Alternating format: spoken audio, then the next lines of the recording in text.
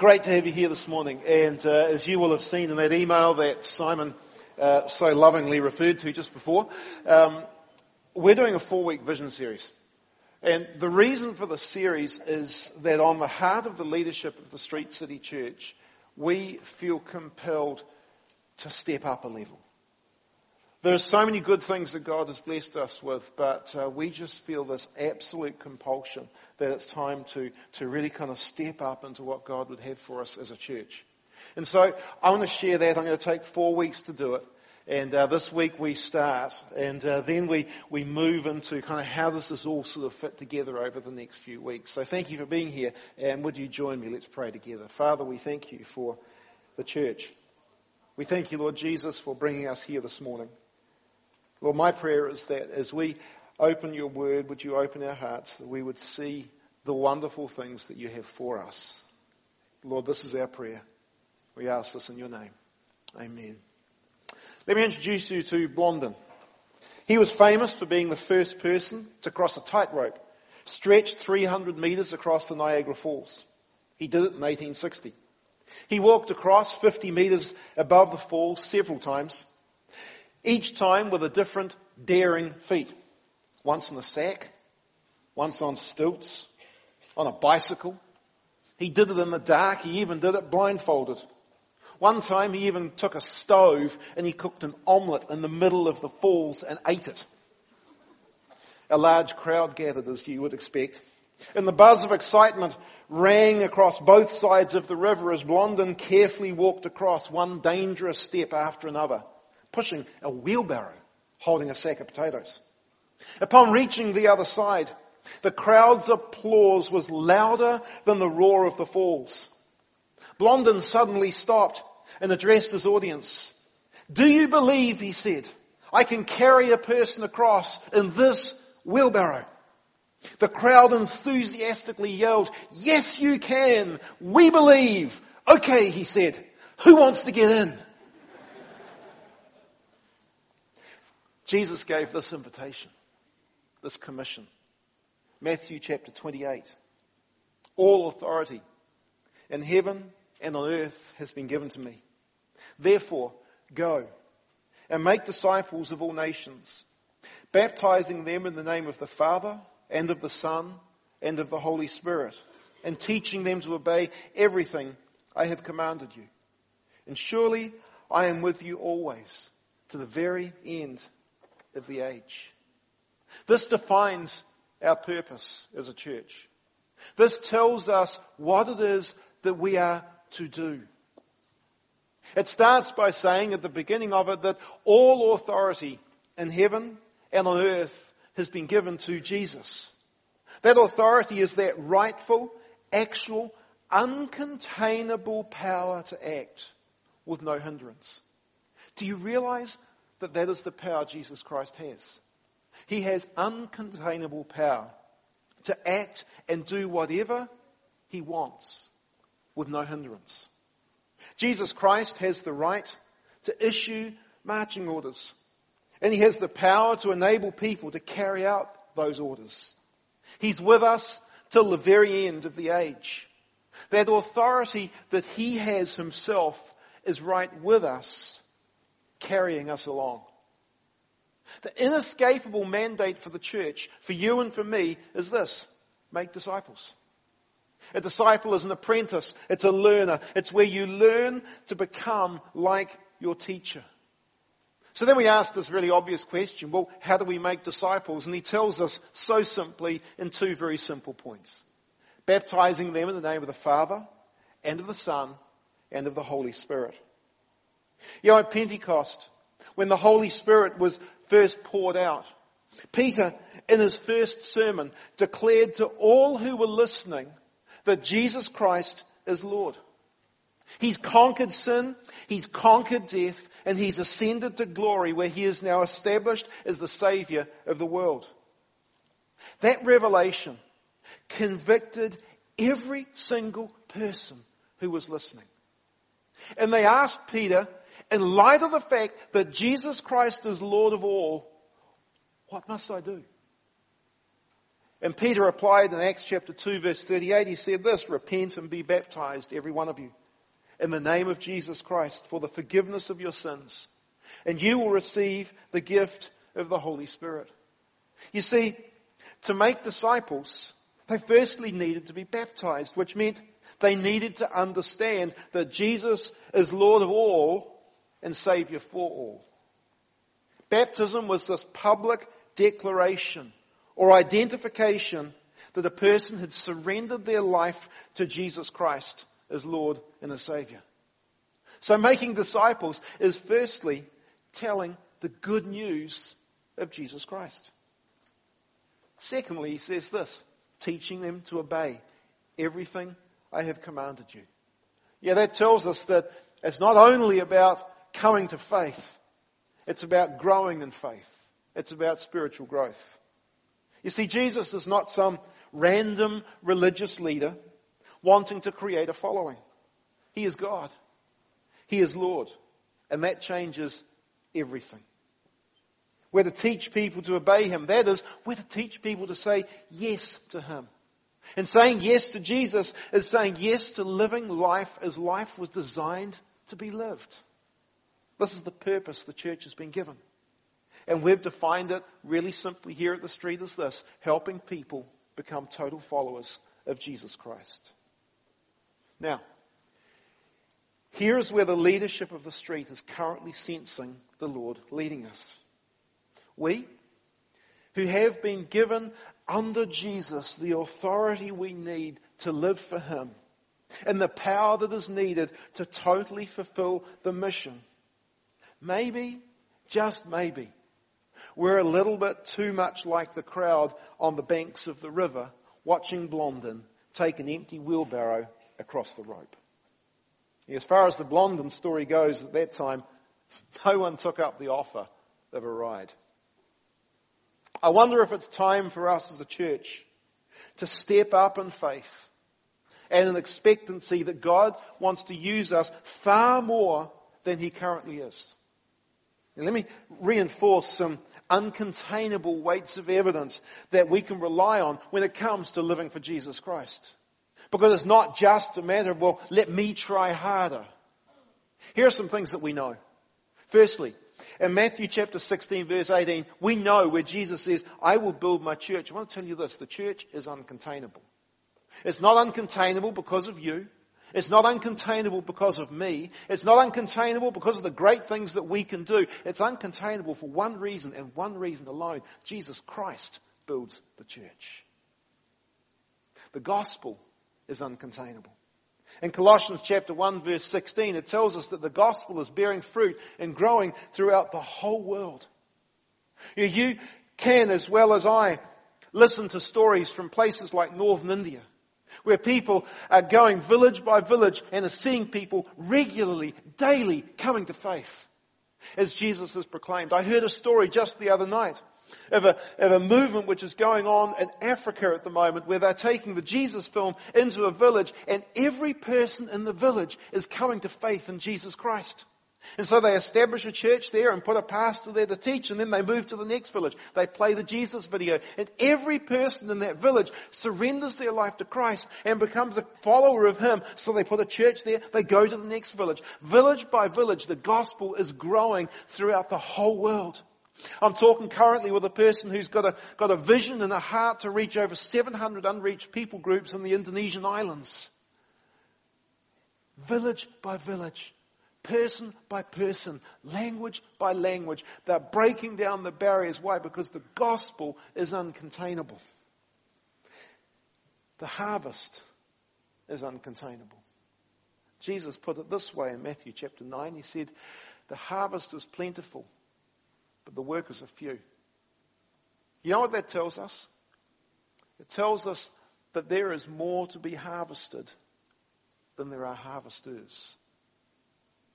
There is an uncontainable harvest if we would care to look. There is also uncontainable power that you and I have. In Acts chapter 1 verse 8, Jesus said, "You will receive power when the Holy Spirit comes upon you, and you will be my witnesses in Jerusalem and Judea and Samaria and to the uttermost parts of the earth. That tells us this very, very simple reality. The Holy Spirit cannot and will not be contained. He is at work today, right here, right now.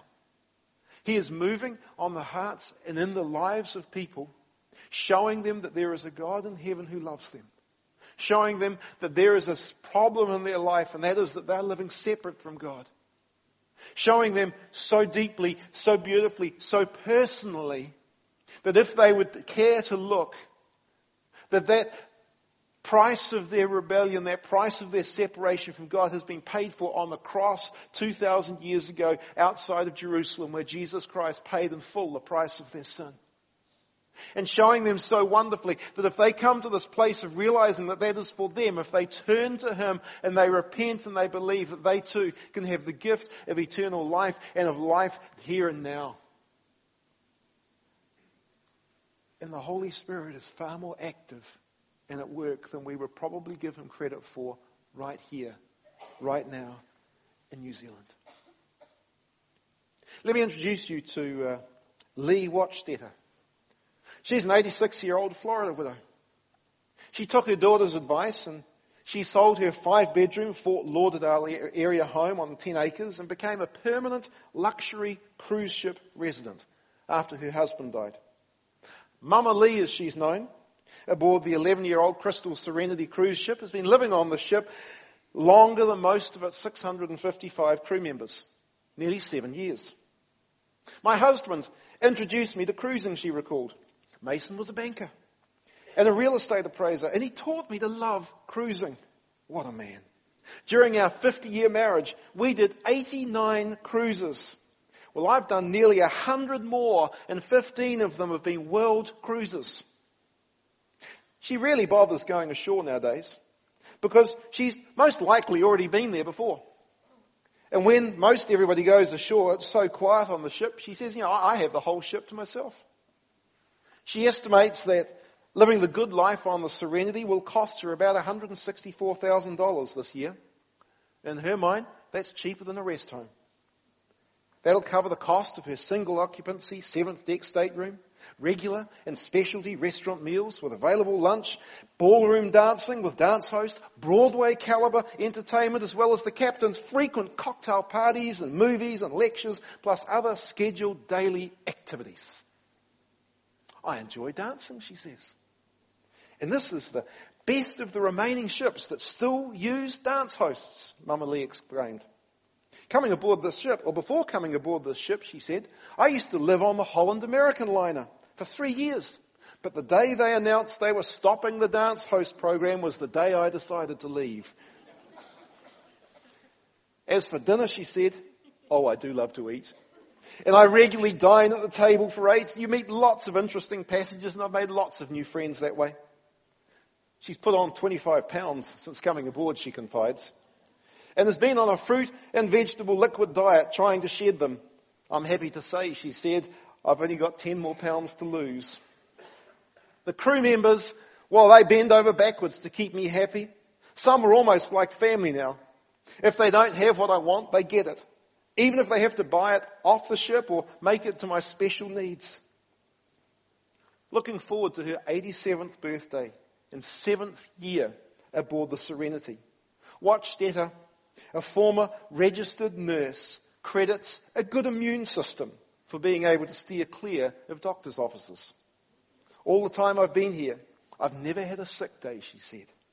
I'm so spoiled. I doubt I would ever be able to readjust to the real world again. We're a blessed church. We're blessed with facilities. We're blessed with leadership. We enjoy worship. We enjoy teaching. Our children are well cared for. I hear phrases like, this is a safe church, a haven. It's secure. All this is wonderful, but it's deeply troubling. And I wonder if we are a bit like a cruise liner. We're enjoying the ride. Everything we need is pretty much here. It's safe, it's secure, and nothing too much rocks the boat. We know what we get, and by and large, we like it. I just don't know how uncontainable our passion to reach the city is. Maybe we are more like a cruise liner. Maybe it's time to become more like a fishing vessel.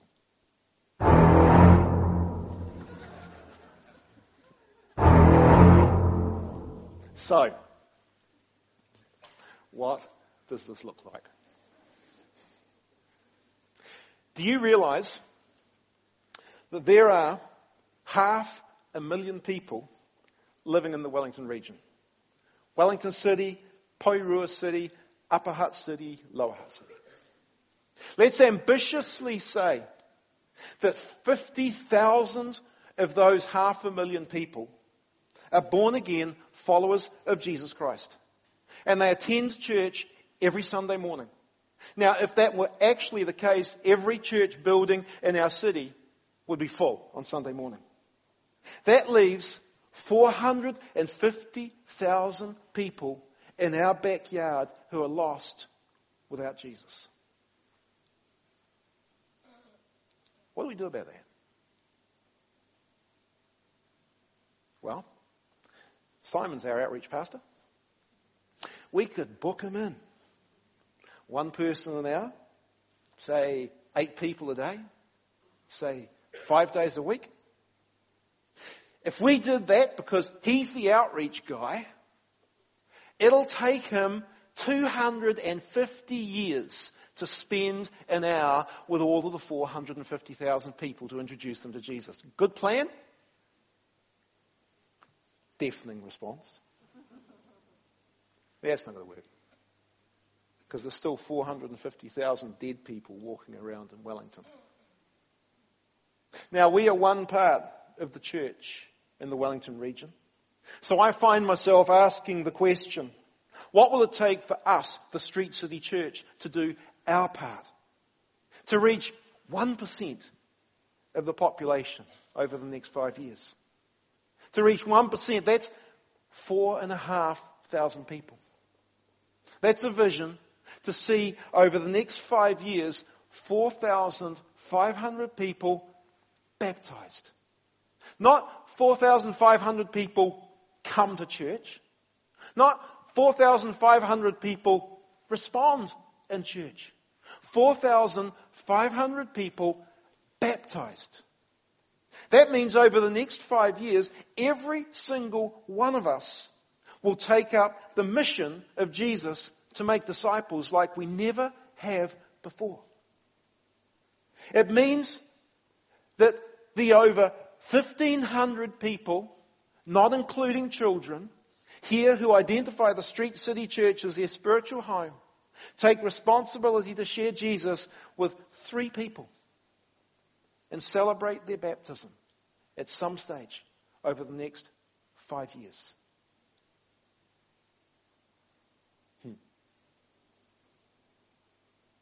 Over this year,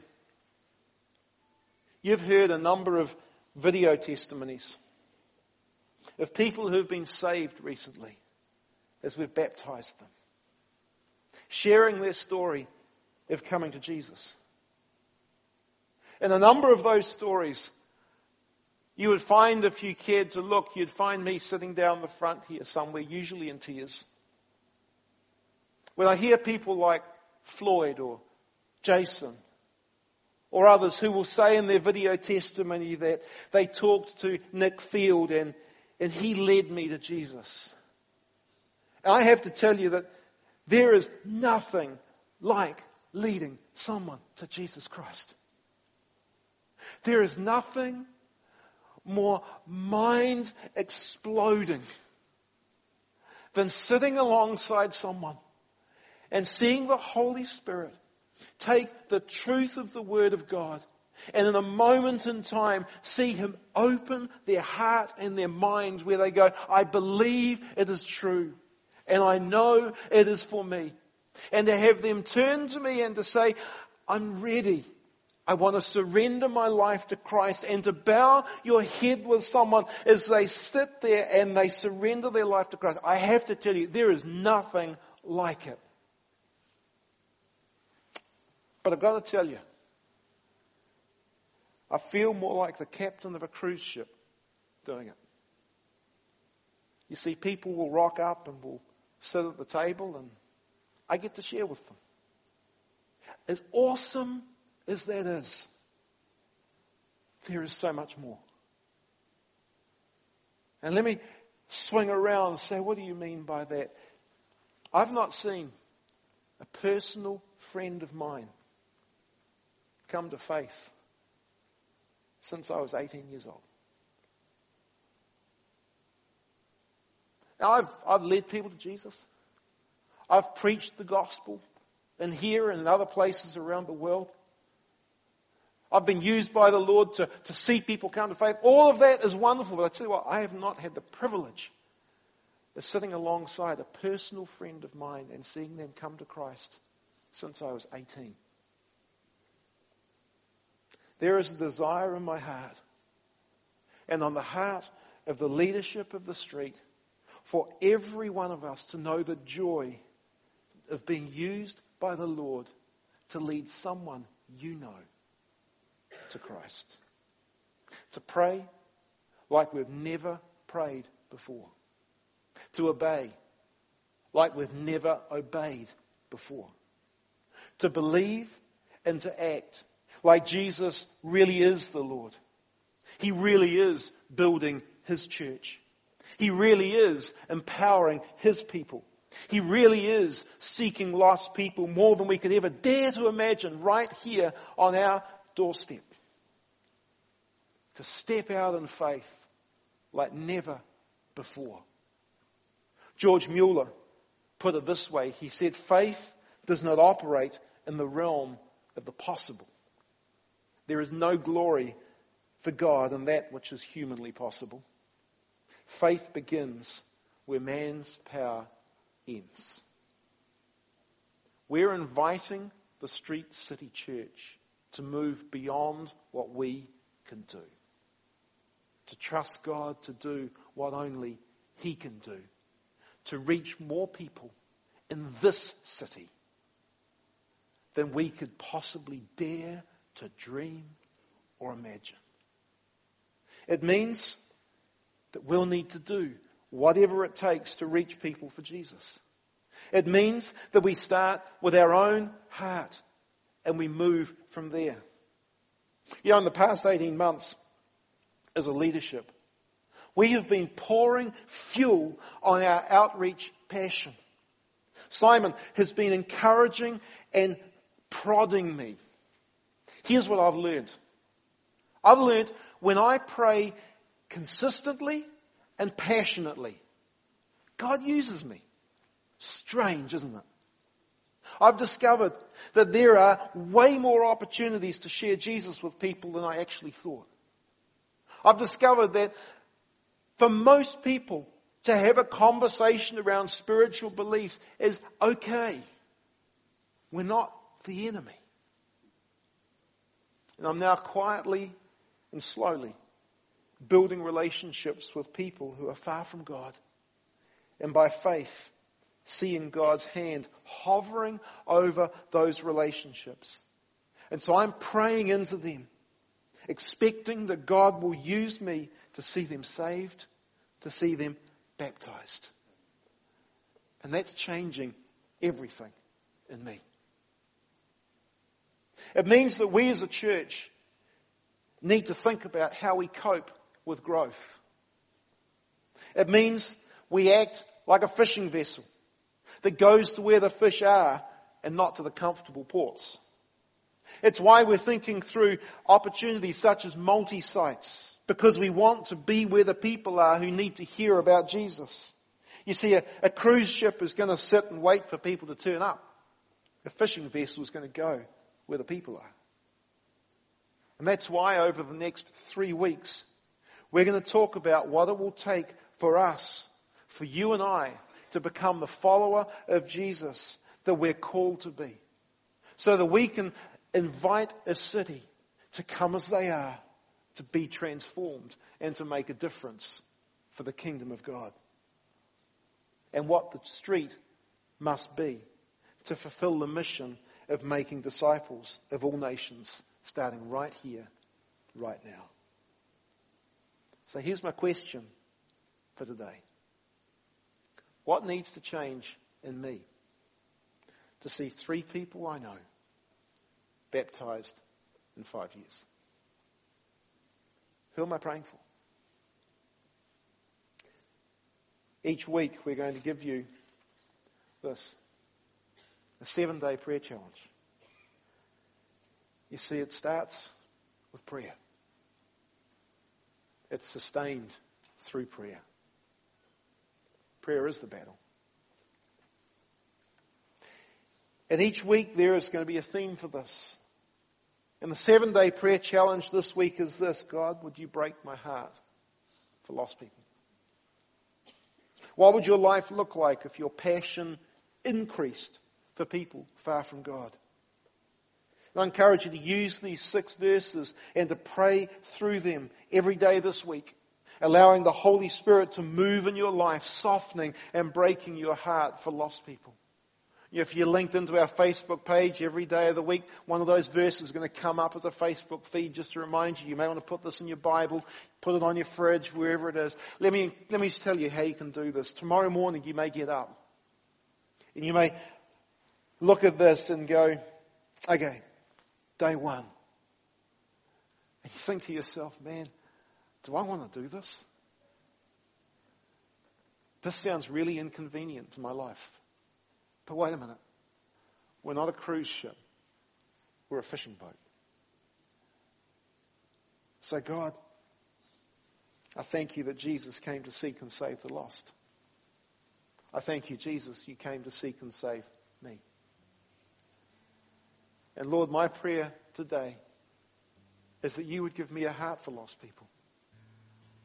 My prayer today is that you would move my heart, that I too would join with you to seek and save people who are far from you. God, I'm asking you to break my heart for lost people. Amen. And watch what God would do. And watch over the next 7 days as God begins to change your heart to align it more with His. The gospel is uncontainable because it's the power of God for the salvation of everyone who believes. Would you stand with me?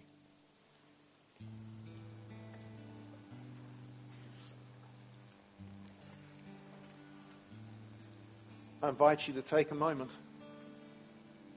and have a conversation with Him. A conversation around the state of your heart.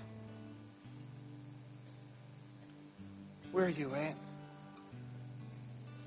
A conversation with Him around the 450,000 people in our area, in this area of Wellington, who are lost, who don't know Jesus. A conversation with Him around 4,500 people that dared to set this crazy idea that God could use one church to reach 4,500 people in New Zealand in 5 years. Have a conversation with Him around saying, "There's 3, Lord. Who are the 3 for me? Who over the next 5 years would you move on my heart so deeply that my love for them would be so great that it would be inconceivable to me to not share what is true life with them." And allow God to move on your life. Take a moment. You and Him have a conversation. Then Jamie will lead us.